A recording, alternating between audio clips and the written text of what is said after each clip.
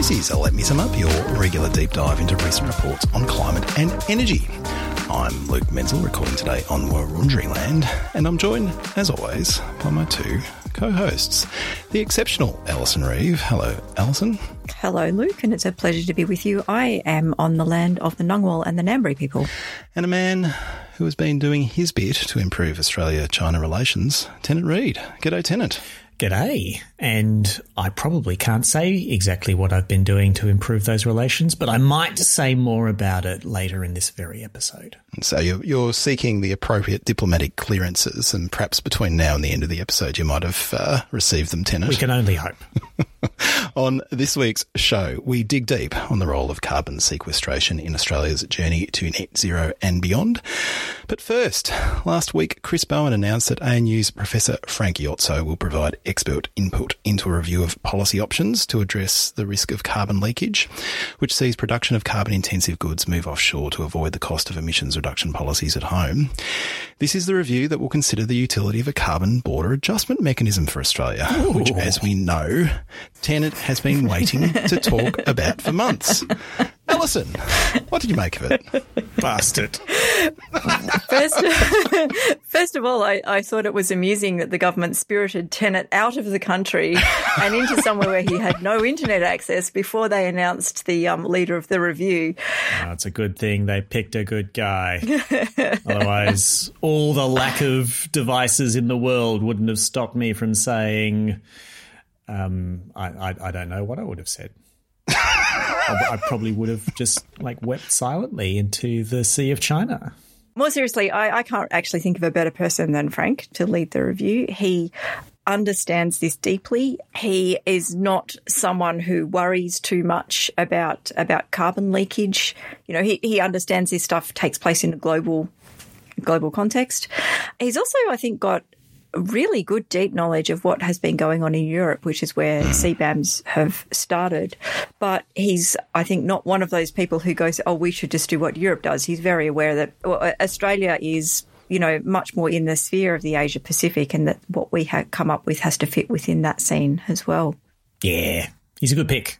One of the biggest problems confronting this review is the fear of a bunch of people that it will be just a giveaway to the biggest whiners in industry, and ultimately a fear that it's not going to pay serious attention to what climate policy demands, but over-prioritise simplistic readings of World Trade Organization commitments or otherwise.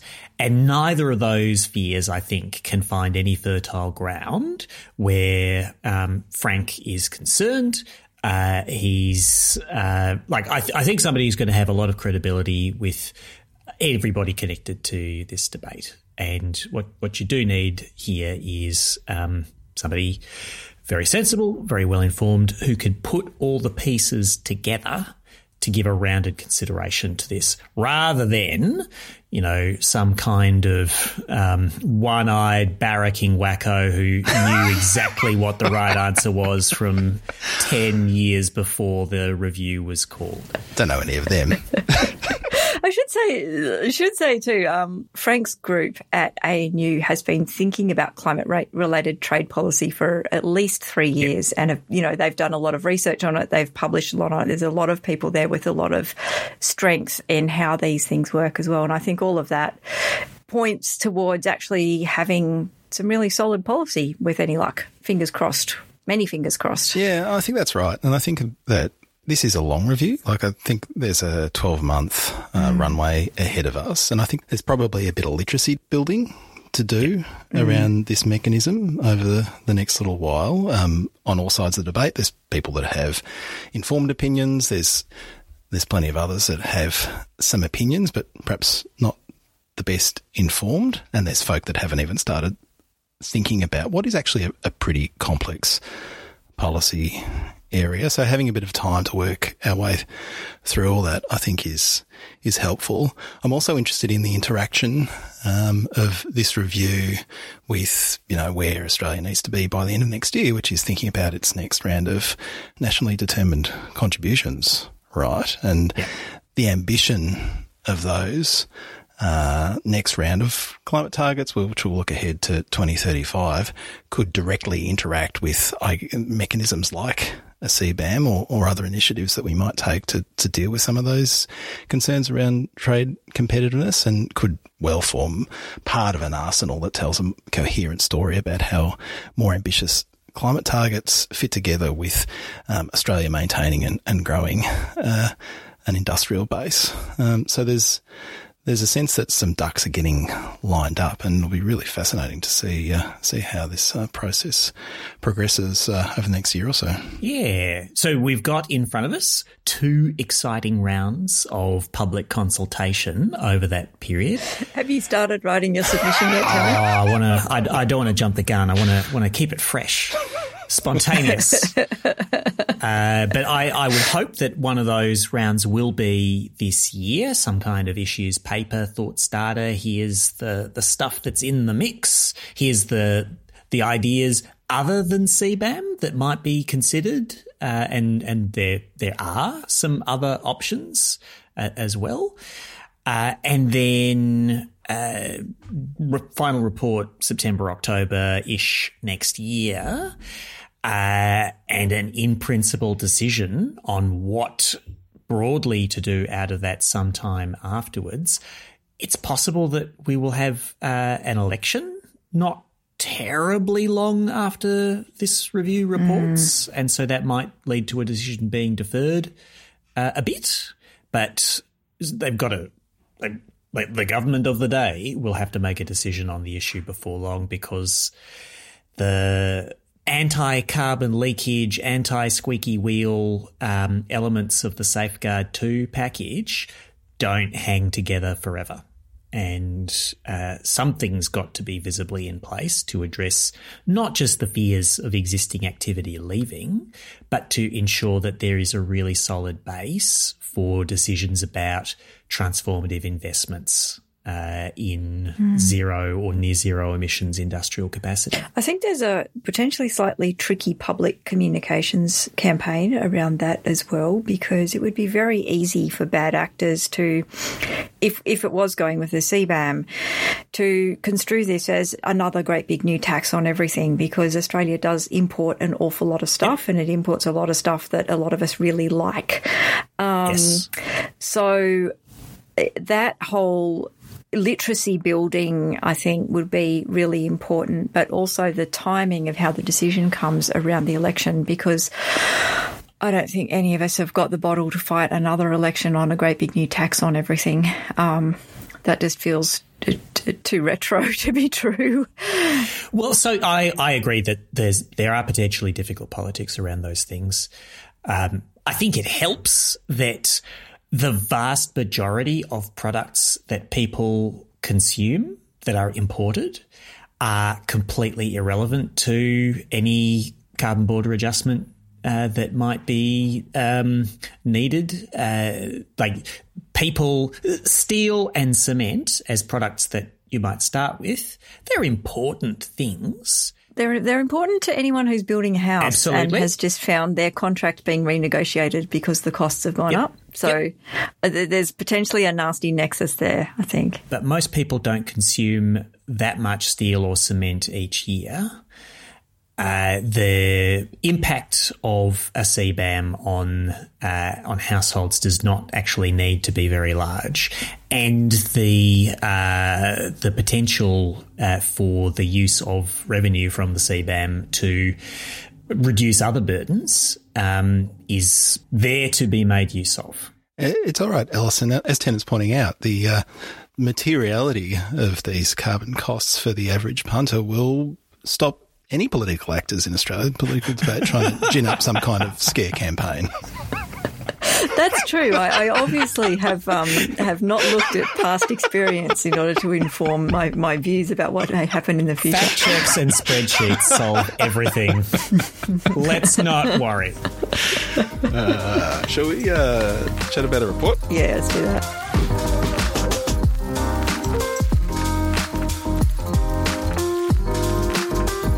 Back on episode 18 of LMSU, we summed up the state of carbon dioxide removal, a report on global efforts to absorb and durably store carbon that is already in the atmosphere. That global account is given a local focus in a recent report from Australia's Climate Change Authority titled Reduce, Remove and Store, the Role of Carbon Sequestration in Accelerating Australia's Decarbonisation. In it, the CCA highlights the critical role of carbon sequestration in avoiding dangerous climate change, unpacks the relative merits of biological versus geological sequestration, and steps us through just how much work we have to do to get the sequestration show on the road.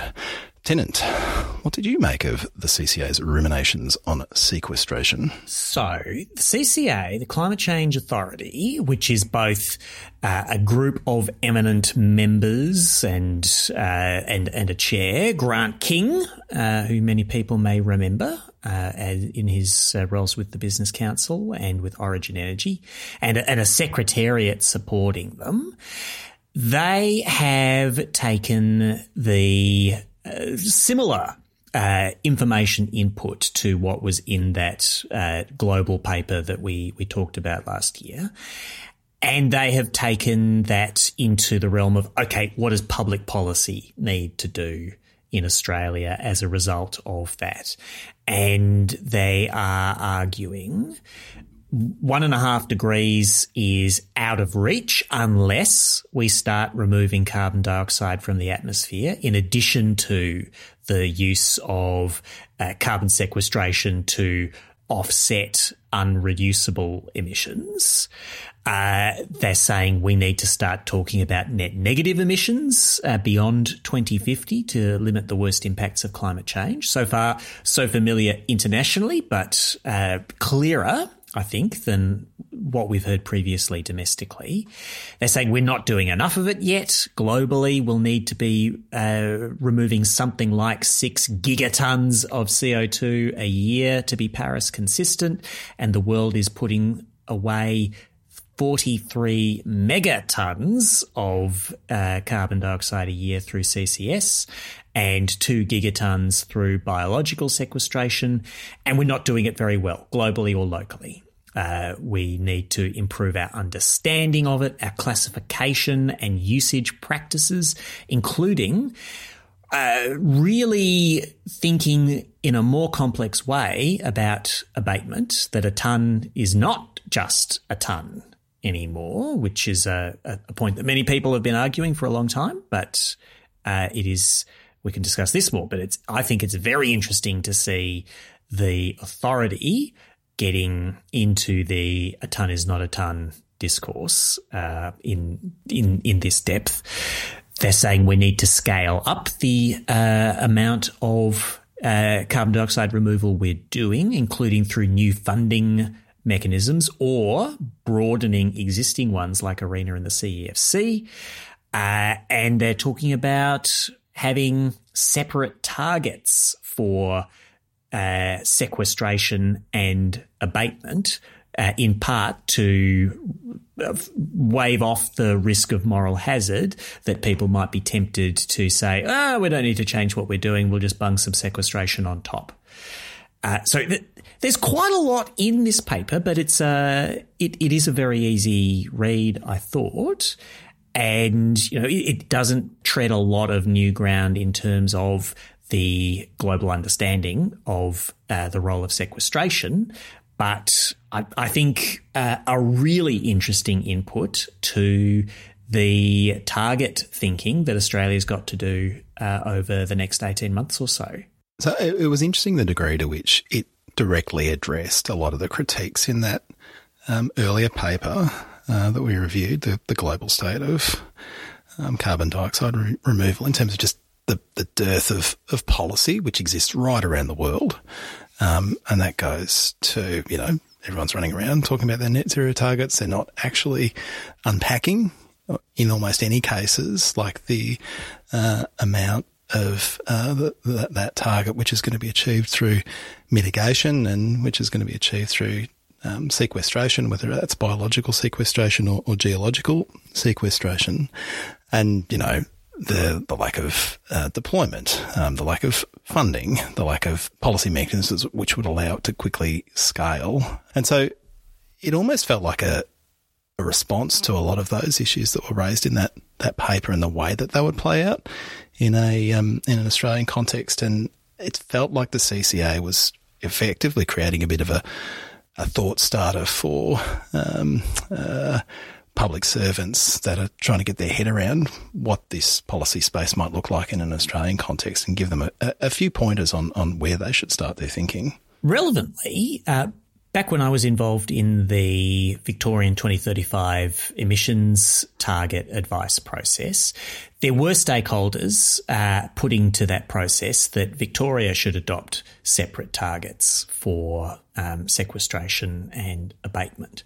And, you know, without telling any tales out of school, that was an idea that was certainly in my mind.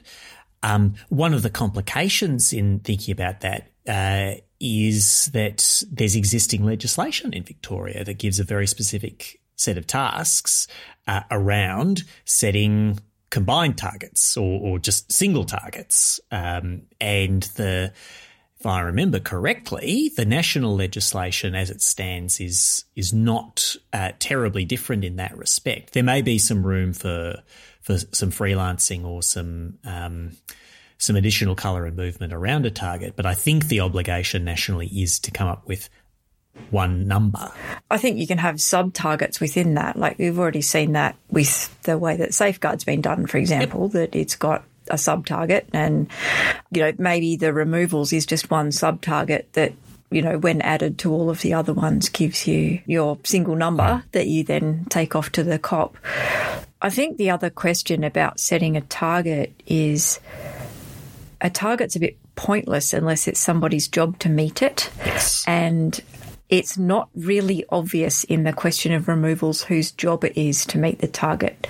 You know, when we talk about emissions targets and emissions reduction targets, it's quite obvious to sort of go, well, you know, you broke it, you own it, right? You know, you emitted, it's your job to reduce those emissions. And we don't usually ask people to reduce other people's emissions for them unless they get paid. Yeah. But with removals, there's a whole question, I think, to be unpacked there about whose job is it to do removals, particularly when you get into net negative territory, because then you're actually just talking about something that is it's a common good thing. It's you're doing these removals for the good of everybody, but there's no clear line of responsibility to who put it there in the first place or anything like that.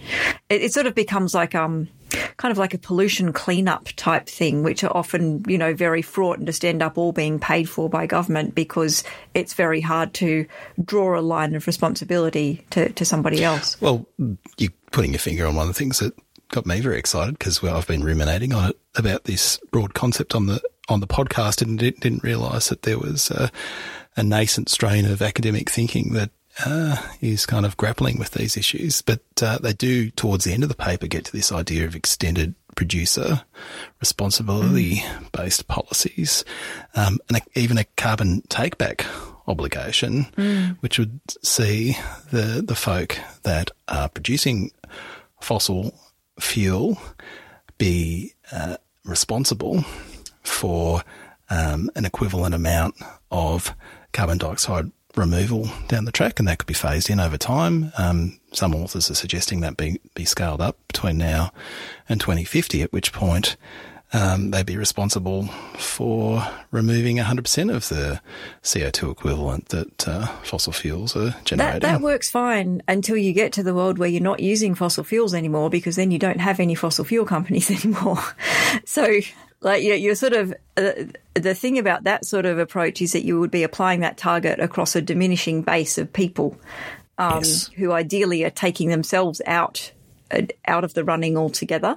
And you will need considerably more than 5 cents cash back when presented in South Australia per unit of CO2. You'll need boatloads of cash to run the engineered removals processes that they're talking about. But in some ways, I think that that's what's so interesting about it, because you're sort of starting to get away of this some amorphous social cost of carbon and starting to apply something approximating the actual cost of future carbon dioxide removals. Yeah. And I think many would say, well, if this is a mechanism for actually internalising some of those future costs and it hastens the end of some of those industries, Alison, is that the worst problem in the world? I mean, there's actually a paper that this Climate Change Authority report refers to that gets into some detail on this, which I'm very interested to interrogate. So I haven't got my head entirely around it, but it's certainly an interesting idea. The lack of a business model yet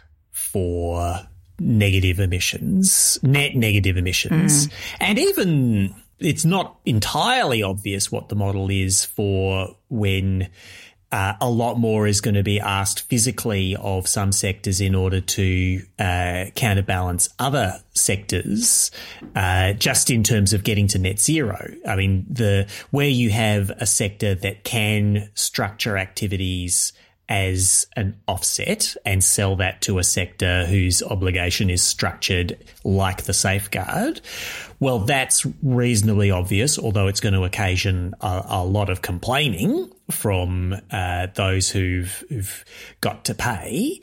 But what do you do where you're probably not going to be able to structure a sector as an offset?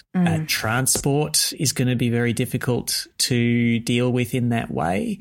When you've got residual emissions that it's just not clear who, if anybody, you can practically stick a buy offsets obligation on, then I think, as Alison said, it does become more of a either a public good, socialise the costs of paying for cleanup activity, or you have some probably quite random seeming deep-pocketed somebody who can be stuck with an obligation, although nobody's deeper-pocketed than J&Q Public.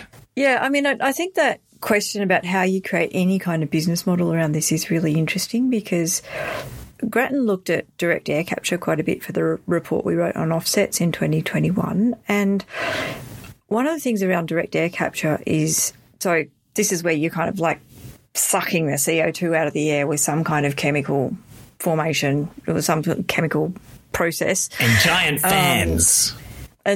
fans. And then, you know, doing your usual CCS type thing where you compress it and you inject it underground. The thing about those projects is they're incredibly capital intensive, and they've got absolutely no revenue model at the moment. And any future revenue model they have is going to be utterly linked to a government decision of some sort, unless you suddenly find that people really, really want large amounts of liquid CO2 for something. That won't involve emitting it again. And because of that, no one wants to invest in them, because there's like there is simply no way you can make money out of this at the moment. And even if you had that really strong regulatory environment there, it would still be a high risk investment because of the sovereign risk side.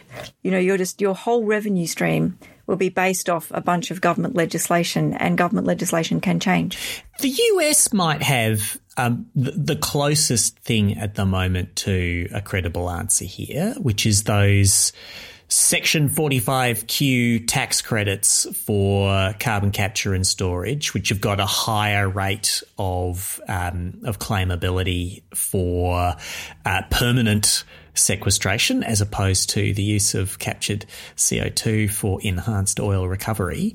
And those tax credits have been boosted a few times, most recently in the Inflation Reduction Act. And that's, you know, that just operates as a part of the tax system. People who do the thing and believe they can justify that they've done it to the IRS will claim it, and there's no new budget decisions needed, no annual appropriations needed. It's just in the tax code. But ultimately that means the US government has less tax revenue. Oh, absolutely. So, yeah, you know, ultimately that means fewer services delivered. Yep. which means the taxpayer is paying in sort of services foregone. Absolutely. And the only thing that's protecting them from foregoing a lot of services at the moment is just that the direct air capture is so stonkingly expensive that even a money vomiting tax credit is only going to encourage a bit of it to happen. Yeah, and if you're trying to get to 6 billion tonnes a year, that good luck. Starts to feel quite a lot of foregone tax. Yes. And that's before you even get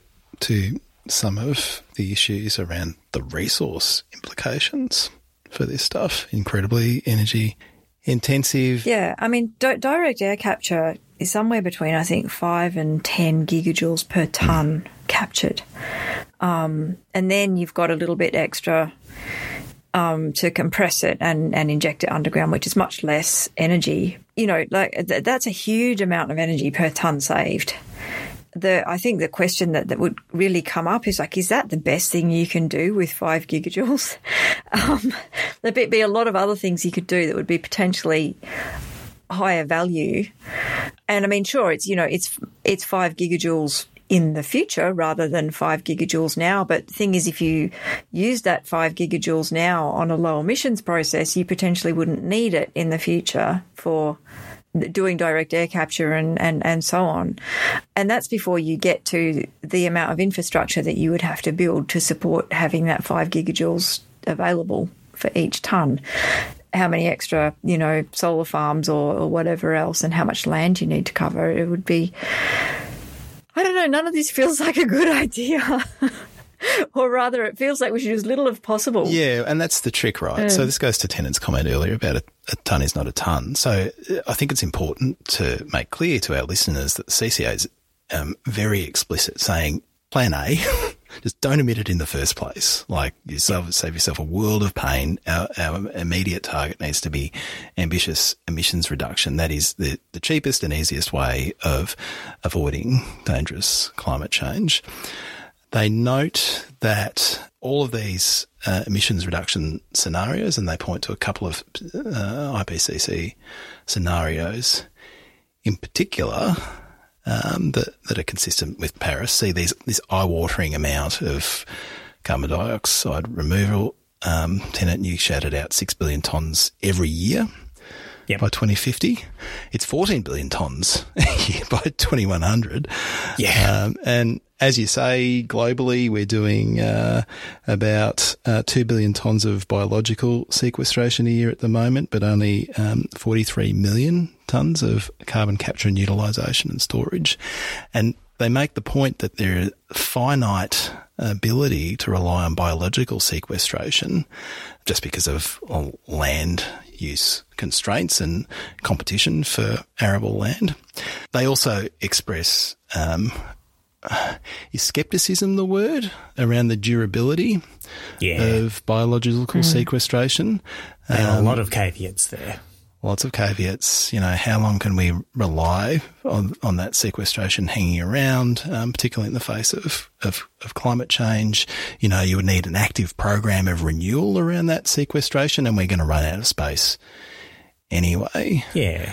So I think the CCA here are being quite good in saying, look, it's definitely not plan A to rely on carbon dioxide removal, but there's also no credible plan that doesn't include much more of it than we're doing today. And somehow we collectively need to thread this needle of not using the worst solution that is still a solution in preference to better solutions, but not talking ourselves out of using a tool that actually we don't have a plan to do without. It's a hard needle to thread. It is. I mean, I think it's sort of trying to move on from a lot of the forecasts you see, like the IEA ones and so on. It feels like they added up everything they thought was possible and went, well, how big's the gap? Removals will do that bit. Yeah. And it was kind of like magic happens here, We'll just assume that can opener.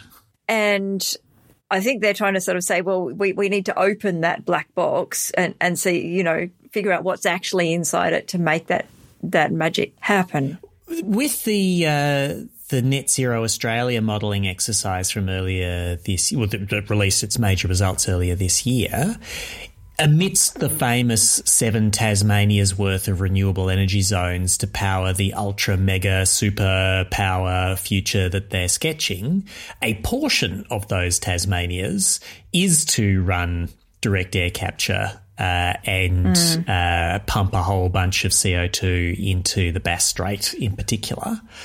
It's not the majority of the 7 Tasmanias. That is mostly related to replacing coal and gas exports, gigajoule for gigajoule, with ammonia exports, which I think they themselves would say, after running the numbers, does not make a lot of sense. But it's a significant amount of energy that would be needed for mega DAX, and that's not to be entered into and you lightly. need megabucks for mega DAX.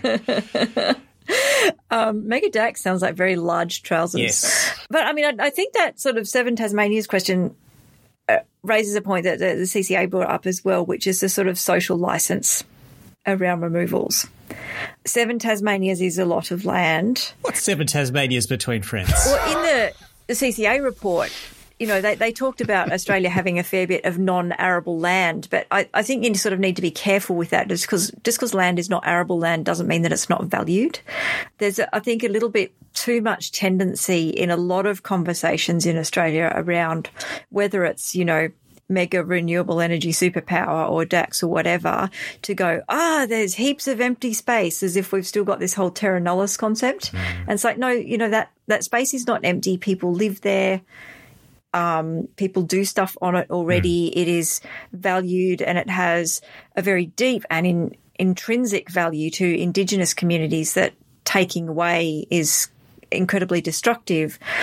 So I think we need to be really careful about that. And I mean, I don't know. What do you guys think you'd need to do to get social license to do CDR on a large scale? I don't know whether the social license part or the who pays part is the harder part. It's like a heck of a lot of trouble on both fronts. Well, I think you'd have to start with actually explaining to people what the hell it is. It's okay, people of Australia. We're going to be doing some removals with DAX, but don't worry. Mega DAX, Tonne, Mega DAX. Ultra removals of your Mega DAX. But we'll seek your consent first. Free, prior and informed consent to DAX removal. This won't hurt a bit. Look, I can imagine a plausible scenario where we are galvanised around the task of maintaining a safe climate, you know, and the community is gathering around that, and all options are on the table, and that, you know, we're almost on that war footing where something like this, you know, you could build a consensus across the community for it. Feels like we're a long way away from that. And in some senses, you know, getting to invested in, you know, how on earth we would scale up to, you know, 6 billion tonnes of CDR every year distracts us from the immediate task of getting above 43 million tonnes globally, because a lot of this is about learning rates. It is very expensive. It's likely to remain pretty expensive, but the way that we drive the cost down is by doing it, right? And it's plausible that we could see those learning rate benefits from direct air capture. So, you know, for me at least, you know, we could tie ourselves up in knots thinking about who the customer will be for this, you know, some 2 or 3 decades hence, working out how we drive that deployment over the next 5 or 10 years, I think is a more material question. And that's kind of what a lot of the tax incentives that have started to roll out in places like Canada and the US are kind of focused on, right? It's just trying to get the ball rolling. It's a recognition we need to do some of this stuff and work it out. And to your point, Alison, around the magical thinking bit of this, one of the ways in which we find out whether it's magical thinking or whether there's actually something here that we can, you know, build a plausible pathway around is by doing it and getting some more experience with it. And it would be nice to know that as soon as possible as well, because you don't want to find that out in 2045. No. The tide goes out and you've got no Daxol. Exactly.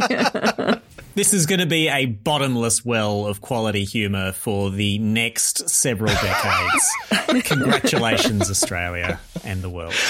Should we talk a little bit about, because there is as you know, one has to have in these sorts of kind of, dreaming about the future reports, like the kind of the economic opportunity that Australia has around this, which I thought it was interesting. What did you two make of that? It's a very small part of the report. This is a report with a bunch of ideas in it, and some of them are developed more than others. And really, there's just a teeny teaser at the end of this saying, broadly, hey, if we can do this for us, we've got potential to do it for others. So maybe let's do some preparatory steps for international trade in emissions units, but oriented at Australia as a seller, not a buyer from such markets.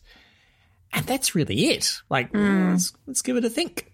Could be good. Yeah, I mean, I think they sort of linked that as well, that to the idea that Australia is comparatively wealthy and comparatively emissions intensive, and so it would perhaps be reasonable for other countries to think that we should take on more of a share of this than others might. In some ways, it felt like that was getting a little bit ahead of where we actually are. Like coming back to what you were just saying, Luke, right? We're not even really sure if this works yet, let alone whether it's a massive trading opportunity for us to become sort of international carbon removal buccaneers or something. I don't know. That's so much better than superpower. I like that. Buccaneer, yeah. The world's biggest suckers of carbon out of the atmosphere. We do like big things, Tennant. Yeah. We'll have the big vacuum cleaner. The big DAC. I'm not going to speculate where that sits in relation to the big banana. Oh, God. You're going to get us in the adults only section of Apple Podcasts. I'm strictly juvenile, I assure you. I think you were trying to make a point, Alice. I was, but I've completely forgotten what it is now. And I also feel like I'm letting Frankie down because, she said she wasn't leaving you unsupervised. Yes. Somebody's got to act in loco parentis here, Alison. Oh, dear me. I've got a controversial thought. Go for it. So one of the things that the CCA says here is that we should match kinds of sequestration to the longevity of the emissions that they are counterbalancing. And I think the primary intended meaning of this is, look, CO2 once emitted hangs around in the atmosphere for a very, very long time, and the durability of geological sequestration is a much better match for that than the reversibility of biosequestration. But I sort of wondered, I guess because I am an annoying person, if that might also be interpreted to say that actually all this biosequestration that we are doing a bunch of and we're going to continue doing a bunch of, even though there are limits to its growth and there's limits to its durability, that biosequestration might be a good fit for counterbalancing fugitive methane emissions. Methane also hangs around in the atmosphere for a limited time, just as biocarbon might hang around in woods and soils for a limited time before they succumb to drought or wildfire or land use change or whatever. So, hey, the people who raise these complaints about a tonne is not a tonne are often people who are trenchant critics of the gas sector, and the gas sector getting the gimme of, hey, we get to claim all the cheap, easy but temporary biosequestration as being the best match for our emissions. That might annoy a lot of people. Although, of course, you would want a lot more tonnes of biosequestration per tonne of methane being counterbalanced, particularly because I think for this purpose, I would for once say that using a shorter global warming potential would be perfectly appropriate because you're only concerned with the warming over that residence period of the carbon in the biosequestration. I thought you were going somewhere different with that, Tennant, and talking about, the biosequestration being linked to biological sources in the first place. Oh. So that this would be a way to deal with cow burps that doesn't involve trying to get them all to take a seaweed pill every day, because that's a pretty large source of, single biggest source of, within the ag sector, source of emissions is the cow burps, basically. Absolutely. That's where I thought you were going with that. Well, the argument would apply to both biogenic and fossil methane releases, although the fossil methane releases have a long tail of carbon dioxide product as well, because that's what the methane ultimately breaks down to. And so that's a net addition. But, I mean, you also – it sort of comes back to that makes that moral hazard question sort of turn up as well, because at the moment the way that you get rid of that methane is by flaring it and turning it into CO2, right, turning 28 tonnes into 1 on the tonne is a tonne calculus. Yep. And potentially if you're saying, oh, no, that stuff is all – more eligible for offsets, then people stop flaring. And so I think you'll have to do a spreadsheet on this, Tennant, because I can't do it in my head. Music to my ears. Don't encourage him, Alison. If you could just go and get on with that. Yeah, but, you'd need to actually check that moral hazard question as well and see whether you're inadvertently stopping people from flaring and whether flaring is a better outcome. Well, I think we've created a moral quicksand in which everyone can be very unhappy with everybody else in the brief moments before they slip beneath the surface forever. We've mentioned moral hazard a few times over the course of this conversation, and usually when we talk about CDR or when we talk about moral hazard, it's like, there's going to be this magical technology that turns up in the future and means we don't have to worry about the emissions we're creating now. Hooray! And that's obviously a bad outcome. But it's interesting in this paper, they sort of say, yes, that's totally a thing. We need to deal with that. And, we've talked about the way that they would like us to consider, distinct targets for CDR versus, traditional mitigation activity as a way of dealing with that, making it clear to everybody that this is an all of the above rather than relying on this future technology over and above things that we can do now. But they kind of flip it as well and say, well, it would be super perverse if concern about moral hazard got in the way of us investing in a technology that we're pretty sure we're going to need in some form or other. And that's kind of the alarm bell they're sounding. It's like, well, yes, we need to be concerned about moral hazard, but that is a concern we need to manage and not react to. And I think this is something to be conscious of as folk that have been exposed to the climate debate in Australia over the last 10, 15, 20 years, in which, the possibility of geological sequestration of emissions sourced from coal-fired power stations has often been sort of a chimera off in the distance, that has been pointed to, and many would argue has delayed action on reducing emissions from those sorts of generators. Well, that can be true, and it can be simultaneously true that we're going to need this in some form or another. And putting aside, the vast quantities of emissions reduction we're going to need, in these IPC scenarios because of what we're failing to do now, even if we do massively ramp up ambition, there are types of emissions that we simply do not know how to mitigate from industrial processes and the like, and we need to do something with them, either to capture them or store them or to offset them in some way. And I think that this report makes that point pretty strongly. I think there's a parallel here with insurance, right? Just because some people take out a massive life insurance policy on their partner and then kill them in order to claim them doesn't mean that life insurance per se is a bad thing. And most of us end up taking it out, right? And we don't ban life insurance because of those few bad actors. And I mean, this is what we're sort of doing here. On our current projections, it looks like we're going to need this. The tricky thing about insurance is you never really know how much to buy, but it is often better to have some rather than none. And so I think what this is sort of saying is, well, if this is an insurance policy, we need to start paying the premiums on it, because you can't, to switch from life insurance to health insurance. The day to take out health insurance is not on your 75th birthday. I would say that if anybody tried to interest you in that kind of life insurance, which is a group policy and the last person alive claims all the insurance, think about how well you really know those people. That sounds like that could be a Netflix show, I reckon. A game show for sure. It's kind of like it's Squid Game for insurance or something. I will see your insurance metaphor and I will raise you a parking metaphor. Ooh. Parking your car is a lot harder if you are only allowed to drive forwards and never backwards.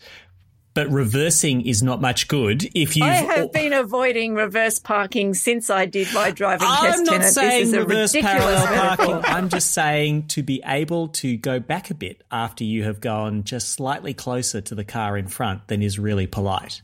So, you want to be able to reverse a bit, but reversing is not much good if you've already crashed the car. Especially if you don't have life insurance.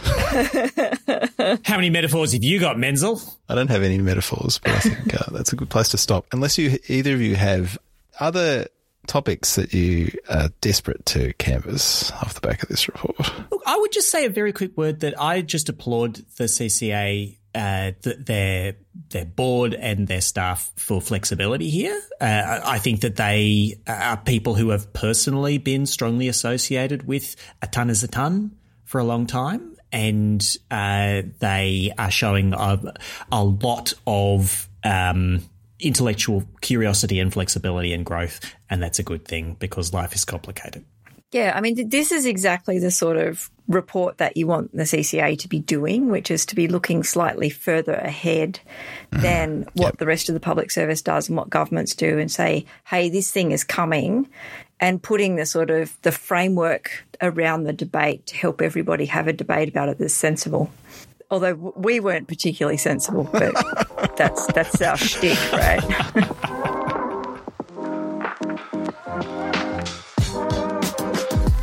As always, we close out the show with one more thing, in which we all share something that is currently captivating our attention.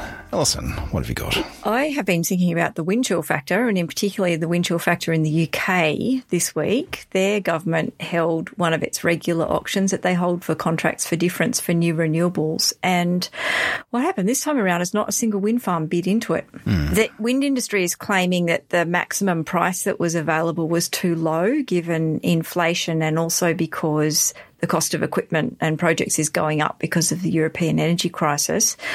They also reckon they told the government this ahead of time and were ignored. The government sort of says, well, we thought they were just trying to squeeze more value out of the auction. So, a bit of a moral hazard question here, I guess. Some European wind farm companies are now walking away from projects. There's one in the UK that Vattenfall has said that it's going to stop working on because it's not going to be a profitable project. So inflation and rising interest rates is really biting. The UK is probably going to miss its renewables targets as a result of this auction not delivering, and that puts its whole net zero target at risk. So I think this is a real warning sign for, not to let the keyboard warriors out about gen cost, having unnecessarily low costs in it or anything, but just to understand that everything we know about what renewables costs has been formed in an environment where inflation and interest rates were low, and we are not in that world anymore. And my recollection from that gen cost episode is that, solar costs were, coming down quickly. The costs associated, particularly with the materials for constructing wind farms, nowhere near as quickly, and that was stretching out for some years to come, right? Yeah, that's right.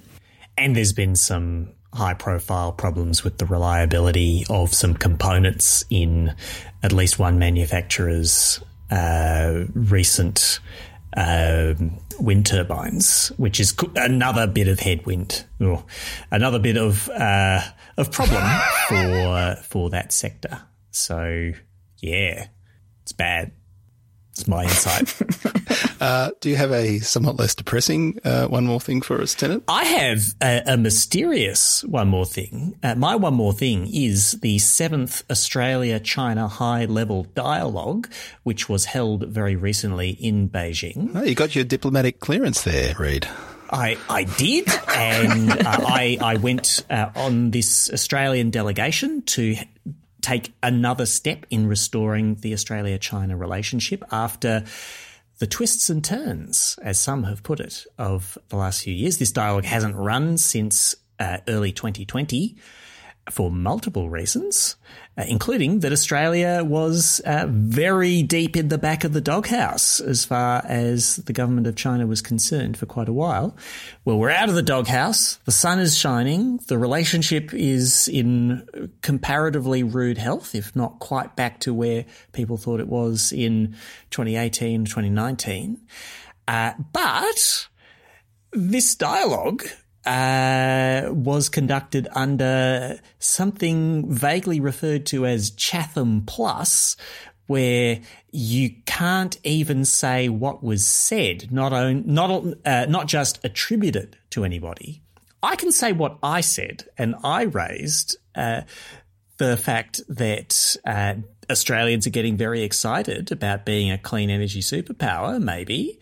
And one of the things we're excited about is having a mega ultra green iron export industry, and that it seemed to me that that industry could not exist without deeper economic integration with China, and that we'd be very interested to hear if China had any enthusiasm for this green iron vision that involved moving a significant chunk of their value chain from their steel sector into Australia.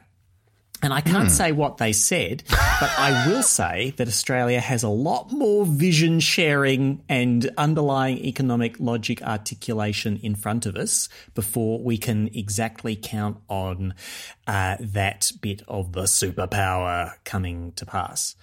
And the other thing I did was foreshadow that Australia was going to have consideration of a carbon border adjustment mechanism over the year, and that if this happened... I'm surprised they let you come home, Tennant. If this happened, it was not something that was directed at China or any other trade partner, that it would be done in an entirely WTO-consistent fashion, and that it would be about building the case for investment in clean production wherever that production might take place. And all I will say in addition to that is we should all be paying a lot of attention to the economic debates going on in China insofar as we can see them, because some of them are Chatham plus, which means you can't even talk about the existence of the dialogue by the sound of it. I want to know, where do I can subscribe to Apple TV Plus. Where do I subscribe to Chatham Plus? I think you need to defect in order to get access to that one. Okay, I'm not sure I'm prepared to do that, but that sounds like a very fascinating trip.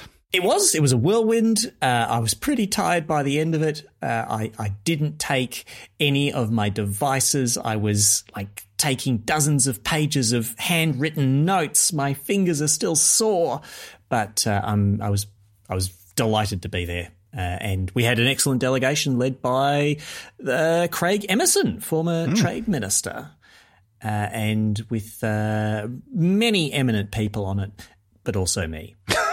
Right. Well, for my one more thing, I thought I'd highlight the latest missive from our friend Ron Ben David. Of course, on the last episode of Let Me Sum Up, we covered his assessment of the shortcomings of Australia's energy market design and governance and institutions as he sees them, and why they aren't up to the challenge of seeing us safely through this energy transition that we're all working our way through. And while I think the three of us were pretty positive about that paper on the whole, we noted that it was a bit short on a specific reform agenda.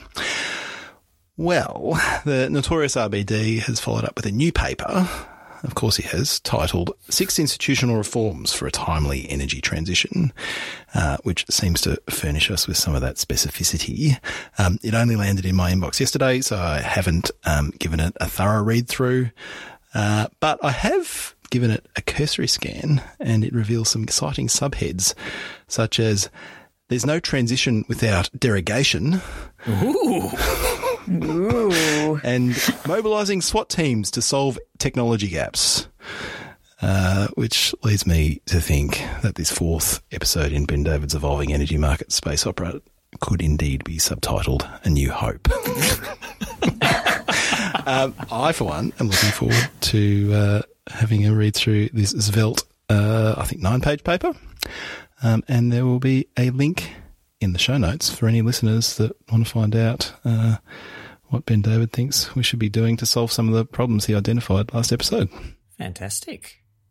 I am glad, by the sound of it, that the 6 Institutional Reforms title is not a literary reference to Lewis Carroll and 6 Impossible Things Before Breakfast. It is a bit like that, though. Oh. How about, why don't we just make it 6 Impossible Things Before 2030, and that makes it a little more... One a year. We can manage that. Yeah. That's our show for today. We're on social media. You can find us on the social network formerly known as Twitter. We're all on LinkedIn. Have you given up on Threads, Tennant? Let's just say Threads is in suspended animation. Okay. One day to be reanimated when the starship of my phone approaches Alpha Centauri. Well, there you go. Alison, did you do any homework on the social accounts or website of our little podcast here? If I was to ask you what our email address was and what people should send there, would you be able to respond? Sure. It's let me sum up at at Hotmail. No. Are you just trolling us now? I think so. Our email address, listeners, should you wish to send feedback, is mailbag at letmesumup.net, and our website is letmesumup.net, where you can find the whole back catalogue of all the podcasts. Gold star. And you even did Tennant's job for him as well. There you go. Not for the first time. I'm going to kick back in the hammock. Well done. All right. Well, for Alison Reeve and Tennant Reed, I'm Luke Menzel. Thanks for listening, and we'll talk to you again soon. Speaking of board games, I do have a copy of Power Grid. So, Alison, next time you're in Melbourne, if you're up for it... sure, we should play. Very into breaking this out. Yeah. So, the rules seem very complicated. Do you need to send them to me ahead of time? I think I might see if I can locate a PDF version of the rules. I also think they might be, like many complex board games, pretty impenetrable unless you're actually playing the game. Until you start playing, yeah. So, I mean, glancing over them could be a little bit helpful, and I'm sure would speed our progress. Yeah. We'll learn how to play with the basic rules before doing the advanced version where you have to use the national electricity law. We should get Ron Ben David over. That would be so fun, honestly. And he can critique the rules of the game as we're playing it. And then afterwards, commemorative T-shirts could be made saying either I defeated Ron Ben David at Power Grid or Ron Ben David cleaned my clock at Power Grid.